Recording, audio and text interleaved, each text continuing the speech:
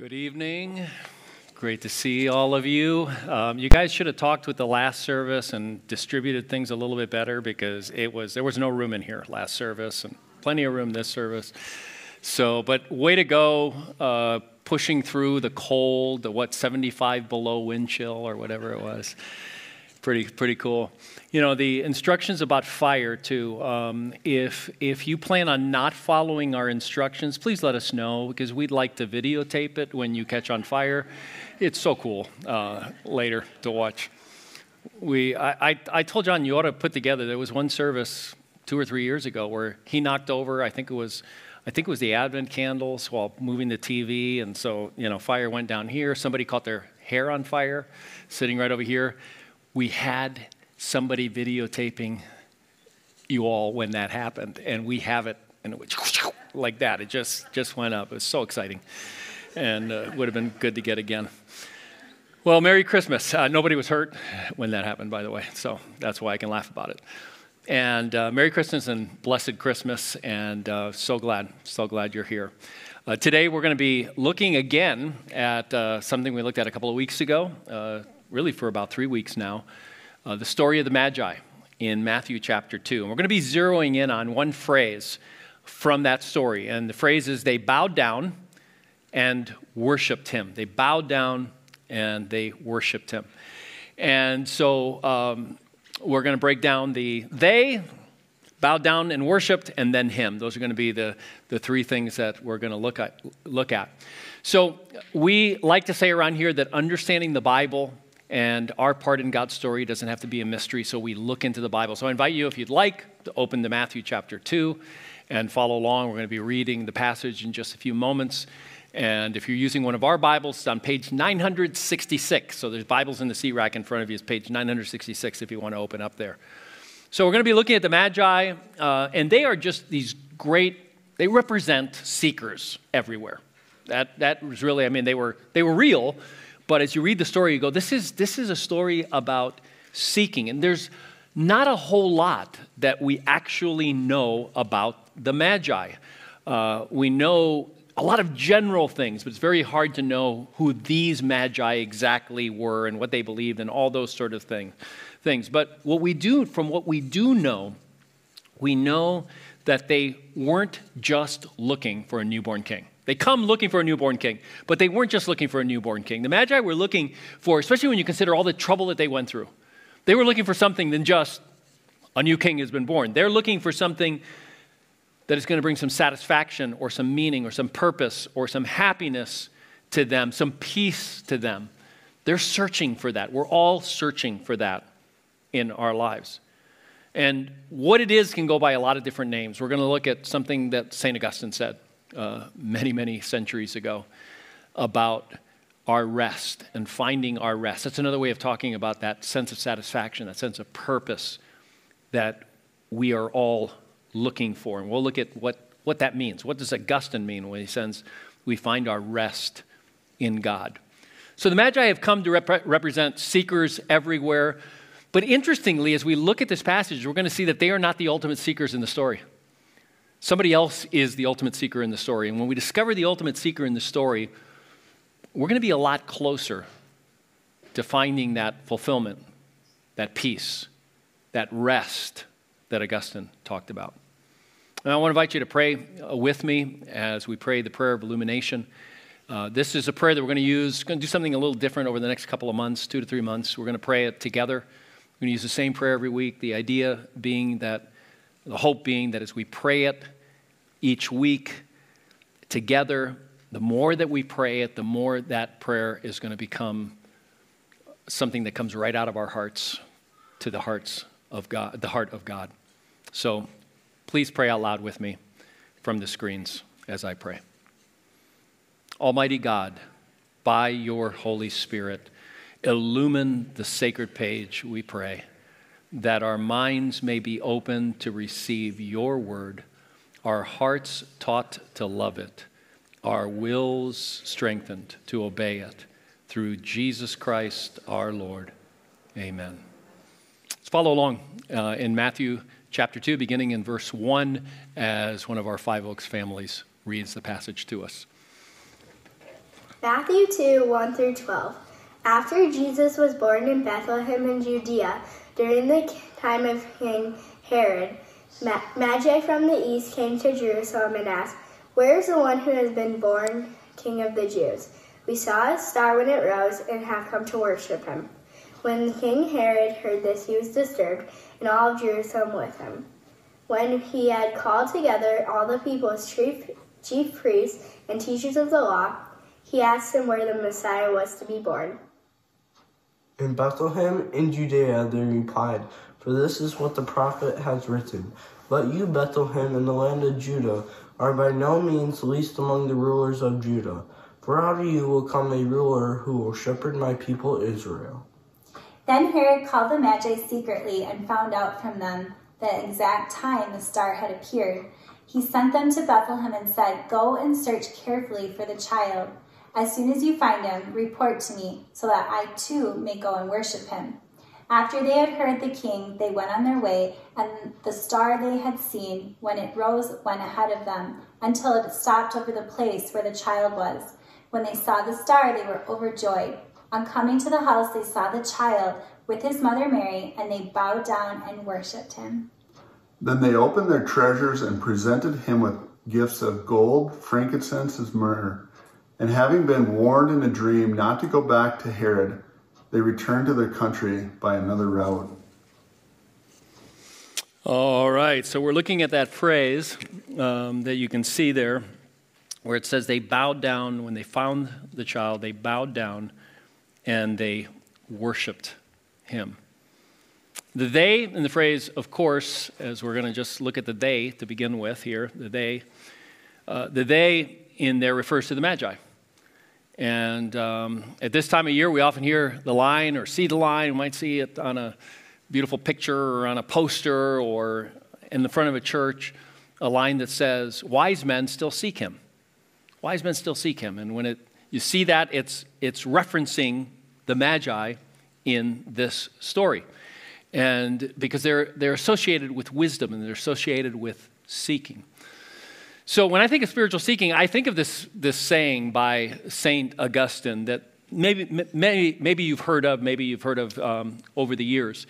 And here's what he wrote. He says, "You have made us," speaking to God, "you have made us for yourself, O Lord, and our hearts are restless until they find their rest in you." What he's talking about here is a restlessness that's in all of us that translates into a life of seeking happiness and purpose and meaning or fulfillment and satisfaction. And the Magi have come to represent seekers everywhere. But who are they exactly?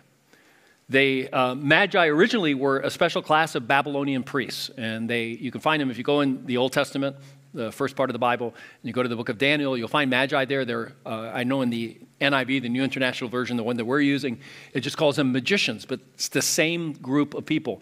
They worked as advisors to the king, and they were known for several things. They specialized in astrology, they interpreted dreams, they looked at various things that happened, and somebody says, "Why did this happen? I just saw this thing, and it really threw me off," and they'll try to bring meaning to that. They practiced magical arts. These are some of the things that they were known for. And they were found all over the Roman Empire.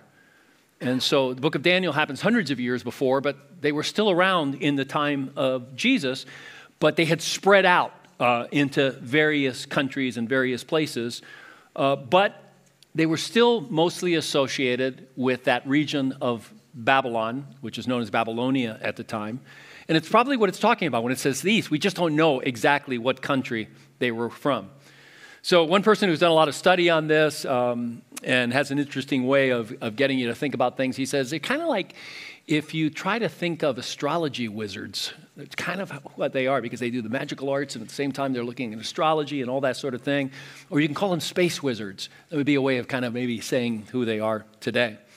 And we don't know a lot about them. We don't know how many there were. I could have tested you. I could have asked you how many think, 1, 2, 3. We always think it's 3, but we really don't know. The text doesn't tell us. There are 3 gifts, but it doesn't say that there were 3 magi. We don't know when they arrived to see Jesus. I mean, the common theory is that they arrived when Jesus was, a toddler, probably maybe within a year and a half, a year after being born, that sort of thing. It kind of is explained by the fact that they had, they're not in a stable anymore, and some of the other explanations are given. Herod has children 2 and under, by the timing. He looks at the timing of when this was supposed to have happened. And so those are some of the reasons. But you can also make a strong case, and I could make a strong case for you to say, no, they probably got there soon after Jesus was born. They were in a house because the stable was in the house. Stable was in the bottom part of the house. That's how the stables usually were at that time. Now, we do know a few things. We know they weren't kings. They were magi. Magi were not kings. All in all, we do know that no one in Jerusalem, or hardly anybody in Jerusalem, would have called them wise men. They were outsiders. And yet they outshine the insiders in the story. The religious leaders don't go looking for the baby Jesus. When these outsiders come in and say, hey, we've seen the star and it lines in this way, and we think there's a newborn baby king in the land. The religious leaders don't go see him. Herod, and it says all Jerusalem, are disturbed by the news that possibly a king has been born, possibly the Messiah has been born. In contrast to everyone else in the story, the Magi seek the king, and then they find him, and they worship him. There's a lot that we can learn about seeking from the Magi. For one thing, they had to have been relentless to travel hundreds of miles, most likely, in order to get to Jerusalem. At the least, it would have to be 100, 200 miles that they would have had to travel, depending on where they were from in the east. They had to have been willing to sacrifice a lot because it would take a lot of money and time to be able to travel that distance. Probably had an entourage and the meals and everything that goes into that. And they brought very expensive gifts. And so they were willing to sacrifice. They practiced great patience, and in seeking, it's something that comes in handy. Patience. They had no phones, no internet. They had no postal service. They couldn't go on Google and find answers to their questions. Finding answers took a very long time, and they were humble. They did something that a lot of us aren't willing to do. They stopped and they asked for directions when they got to Jerusalem. Now, there's a lot that we can learn about seeking from the Magi. They've come to represent seekers everywhere, but they are not the ultimate seekers in the story.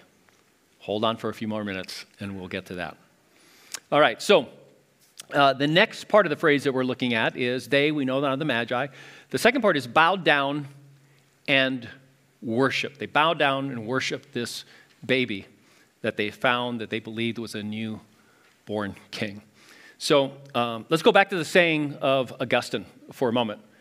You have made us for yourself, O Lord. You have made us for yourself, O Lord, and our hearts are restless until they rest in you. You have made us for yourself. We are made for God. He's talking about being made for a relationship, a specific relationship, a relationship with God, a relationship of love, a relationship of awe, a relationship of wonder with the God who has created the entire universe and is God over the entire universe.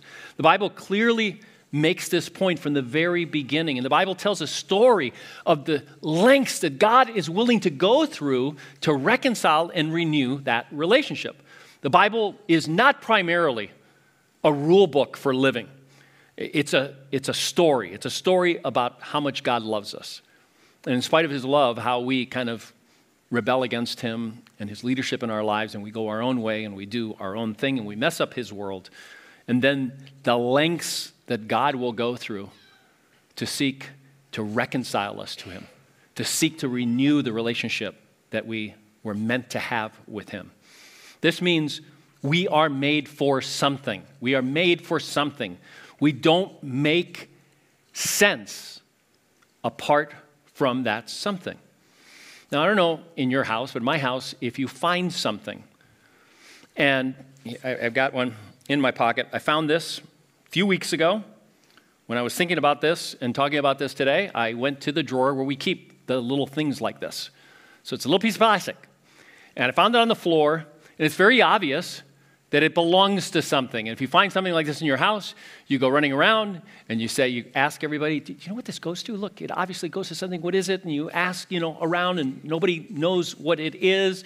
And eventually you take it and you put it away, maybe in a drawer. I found this one in a drawer, sometimes on a shelf somewhere. You put it there thinking it may belong to something that you use, I may use this once a year, or I may use this intermittently, or I may not have seen yet until I go to change the battery or something. This might be a battery, something that holds the battery in. I'll show you a picture of it here. You can see it's obviously made for something. It didn't come off a factory line, and you go out and you buy this thing to sit by itself.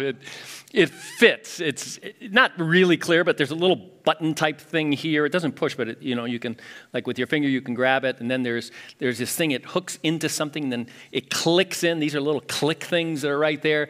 It obviously belongs to something. It's like us. We are made. Augustine says we're made for God. Our purpose is tied to God. We're restless until we find him. If this thing could feel, it would be restless sitting in a drawer because it's not being used for whatever it was made for. So the Protestant reformer John Calvin, he talked about the human heart and the human mind, and he said the human heart and the human mind is like a perpetual idol factory. In other words, we're constantly making things up or conjuring things in our minds or forming things with our hands that we make ultimate in our lives. We make it the thing that we want. We conjure something, we see something. It can be a person, it can be a thing, it can be money, it can be a vacation, it can be experience, whatever it is, but we conjure it in our minds as if it were a god. It's an idol. That's what it is. It's something we attach our meaning to and our purpose to. And he said we are like virtual idol factories. Another person who speaks about the fact that we're always trying to worship something, worship idols, worship something, is an author, David Foster Wallace, the late David Foster Wallace. He wasn't an adherent to Christianity. Stories told that a couple of times he tried to join the Catholic Church by going through their classes, but when he came to the end, he said, I just can't believe it. I just am not convinced that this is the truth. So he really never attached himself to Christianity. But he was speaking a commencement speech. He wrote a few books that a lot of people really loved and some people hated. But he was speaking at a university a few years before he took his own life. And he got talking at that university about worship. I don't think anybody was expecting it. But he said, in the day-to-day trenches of adult life, there is actually no such thing as atheism. There is no such thing as not worshiping. Everybody worships. The only choice we get is what to worship. And the compelling reason for maybe choosing some sort of God or spiritual type thing to worship is that pretty much anything else you worship will eat you alive. If you worship money and things, if they are where you tap real meaning in life, then you will never have enough, never feel you have enough. It's the truth. Worship your own body and beauty and sexual allure, and you will always feel ugly. And when time and age start showing, you will die a million deaths before they finally plant you. On one level, we all know this stuff already. The trick is keeping the truth up in front in daily consciousness. In other words, he's saying, we all know this. We know it makes us miserable when we elevate things, but that is what the human being does. All of our idols have bad endings because they can't do what only God can do. An idol can't do what only God can do. So if Augustine, if Calvin, if Wallace, if the Bible is right, that we are made for God and that we are made for worship, when God calls us to worship him, and God says, worship me and worship no one else, God has what's in our best interests in mind. He's not just focusing on himself. He's not saying, hey, I need to be worshiped. He doesn't need to be worshiped. But he has made us for that. He has made us for something ultimate, and he is the only ultimate. He's the only ultimate and the one that we worship. So apparently in this scene from the gospel story, the Magi, after a long search, they find their rest. They find their purpose in the newborn baby. They bowed down and they worshiped him. Which brings us to the last word in that phrase, which is the him in this story. So earlier I said there is a lot that we can learn about searching, spiritual searching, from the Magi. They've come to represent seekers everywhere, but they're not the ultimate seeker in this story. So who is the ultimate seeker?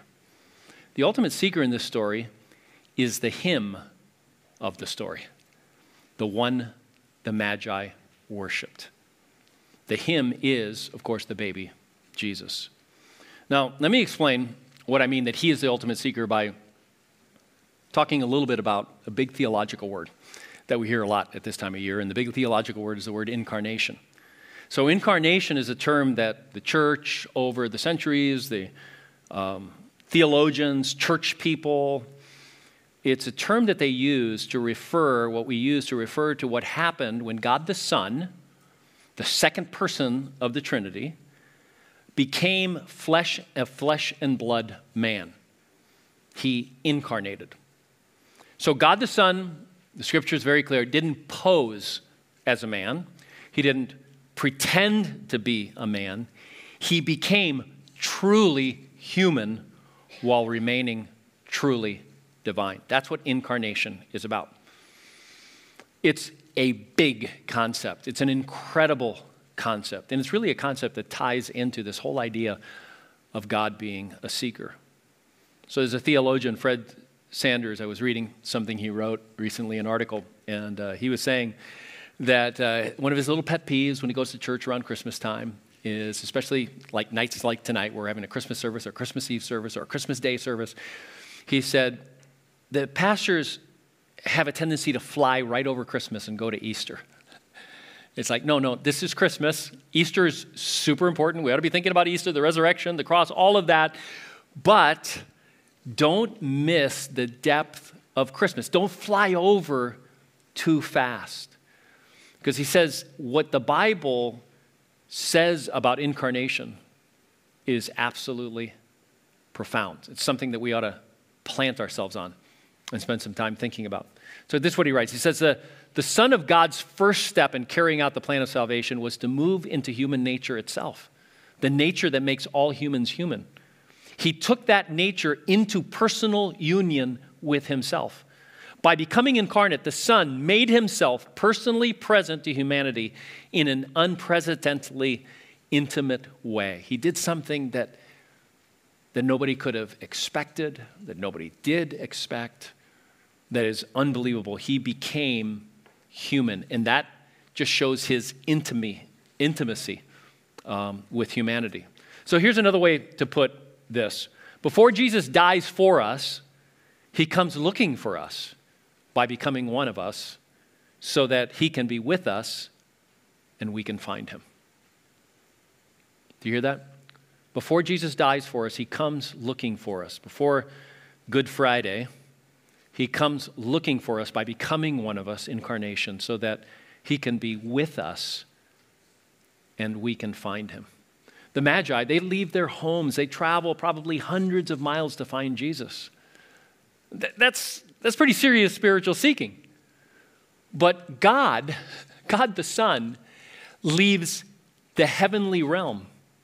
God the Son leaves the heavenly throne to take on, to become a human, to be born a human baby in a feeding trough.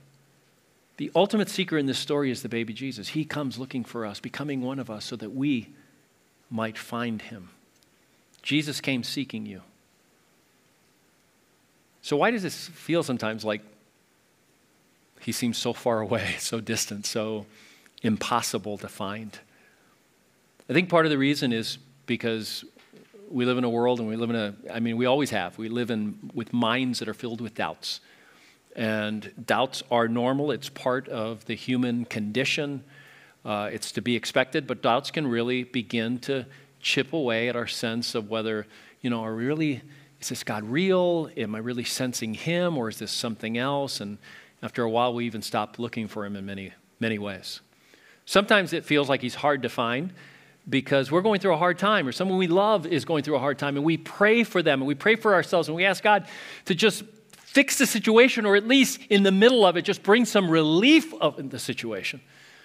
And sometimes all we get back is nothing. It's just silence. God doesn't do the very thing that we asked of him. And so we feel like, well, he's far away. Sometimes we feel that way because how we understand Christianity doesn't tie. It doesn't seem to be relevant in our everyday lives. So when I think about this sense of God being far away, I think of a story of something that happened to me several years ago. It's kind of you can say this story is like a metaphor for a seeking God, a God who is seeking us out, and we're not maybe paying attention or listening well enough or really looking for him. It was during Advent a few years ago, probably close to 10 years ago. We were having Advent services in the morning at the time. It was on Thursday mornings. And I left the house to come down here. We came in separate cars. Lois was going to work, and I was staying here, so came in separate cars. And so I came. I sat on about the third row, about one seat in, leave one open for Lois for when she comes. And I sat down. I had no duties. I was just going to take in the service. Lois was not far behind me because I saw her pull out in my rearview mirror, and she had to have been very close to me. Maybe she got a light, that slowed her down. She wasn't here when I got here, that sort of thing. So I sat down, and as the service progressed, no Lois. She doesn't find me. So I checked my phone. I'm thinking, if something happened, she'd communicate with me, right? She'd send me a text. No text was on my phone. I looked around me. I looked kind of this way. I looked that way. No Lois. One of the pastors, Dan Lucas, if you all remember him, Dan was setting up the passage that we were looking at that day. It was a passage from one of the prophets. It's at a time when Jerusalem is surrounded by enemy armies. God is saying to them, you're not going to win. You are going to be defeated. And I have brought judgment on you, and I've lifted my hand of protection. And there's really nothing you can do except repent and live in despair. And so, as he's, setting this passage up and, this utter despair, I'm starting to get more worried. I mean, my sense of anxiety, the Lois isn't there, and she hasn't communicated with me. I check my phone again, nothing. I'm getting really, really worried, and I'm wondering, is this going to be my moment of despair? Can she not communicate because she's in a ditch somewhere and she's dead or something? And my mind went there, and the whole setup for the passage was not helpful at that point. So I went out into the commons. I'm like, I got to call her. And I called her, and I got no answer, still no messages. I thought she's probably okay. It's just one of those weird things. Who knows? Who knows why? So I came back in, and as I'm walking in to come to sit right 2 or 3 rows up here, there's Lois sitting directly behind me, right where I can't see her if I look back, all right, directly behind me. And so I scoot in. She's sitting next to someone, and I scoot in next to her. And, one of those situations where you feel relieved, but at the same time you're angry. Like, what were you, So, I'm trying to stay calm. And I say, Lois, why didn't you sit with me? And she says, because Laura was sitting right behind you when you came in, and you left her there alone and sat down in front of her. Laura was one of our daughter-in-law's sister, and she lived with us for about 3 or 4 months. And she had come to the service, and I'd walk right by her. I didn't see her. I didn't notice her, which is what I do. I'm really good at not noticing things. Last week, during the Advent service, the family Advent service, I think it was Laura Page, she was up here, and she says, yeah, I'm sure you noticed the 300 pairs of shoes when you came in. And I'm sitting there, I'm like, what shoes? Didn't see them. And that's what I do. That's what I'm really good at. And so I looked at her, I said, oh, well, why didn't you let me know you're sitting behind me? She said, I did. I tapped you on the shoulder and you ignored me. I honestly, I hadn't noticed that anybody had tapped me on the shoulder. Now, let me be clear about why I'm telling this story. This text from Matthew, the story, the incarnation, is God tapping you on the shoulder. And I hope you're hearing that. It's God tapping you on the shoulder. And you might think, God doesn't care about me. God is silent when I pray. God is distant. But God, in the incarnation, the whole purpose of Christmas is God tapping you on the shoulder. He's doing it right now. And he's saying, I do care about you. I actually do. I care enough to come and incarnate. I love you that much. I want to be with you. I am Emmanuel, God with you. I am God with you. I have no idea what had my attention that moment. It doesn't take very much for me not to notice something. But I did notice Lois tapping me on the shoulder. And I don't know in your life what gets most of your attention, what might be getting most of your attention right now. But if your attention is completely captured by your troubles or by your questions or by the things that you've made idols in your life, then Christmas is God's reminder to you that He is seeking you, that He's the ultimate seeker. He came seeking you. He wants to be in a relationship with you. And we can remember that whether we've been in a long time relationship with Jesus and are still seeking Him to know Him better, or maybe we're going through a time of doubt where maybe at some point in your life you were a devout seeker of God, lover of God, and you walked away from Him, or whether you've never been in any kind of relationship with Him, but you're asking questions and you're wondering. He is tapping you on the shoulder. He's saying, I am seeking you. So let's pray together. Heavenly Father, you've given us reason to rejoice.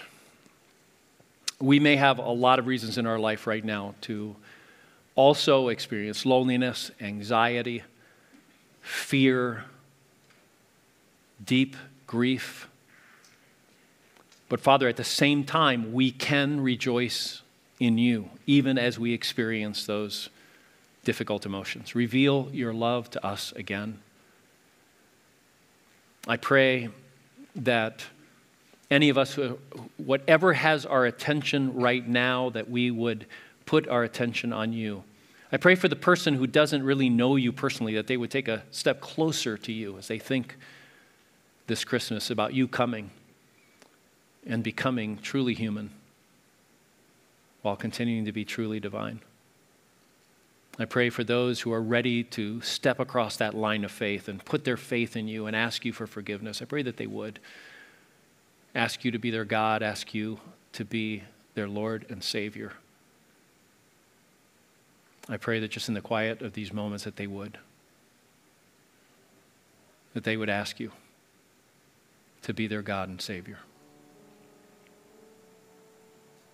Father, I pray for all of us as we continue to seek you, to know you better through the ups and downs of life, through the times of doubt, the times that so many shiny things capture our attention and take it away from you. For all the times we take what you have created, even things that you have blessed us with, and we take them and we make them the ultimate thing. Forgive us, Father. Help us to see you through those things and to put our hearts on you. We pray this in Jesus' name. Amen.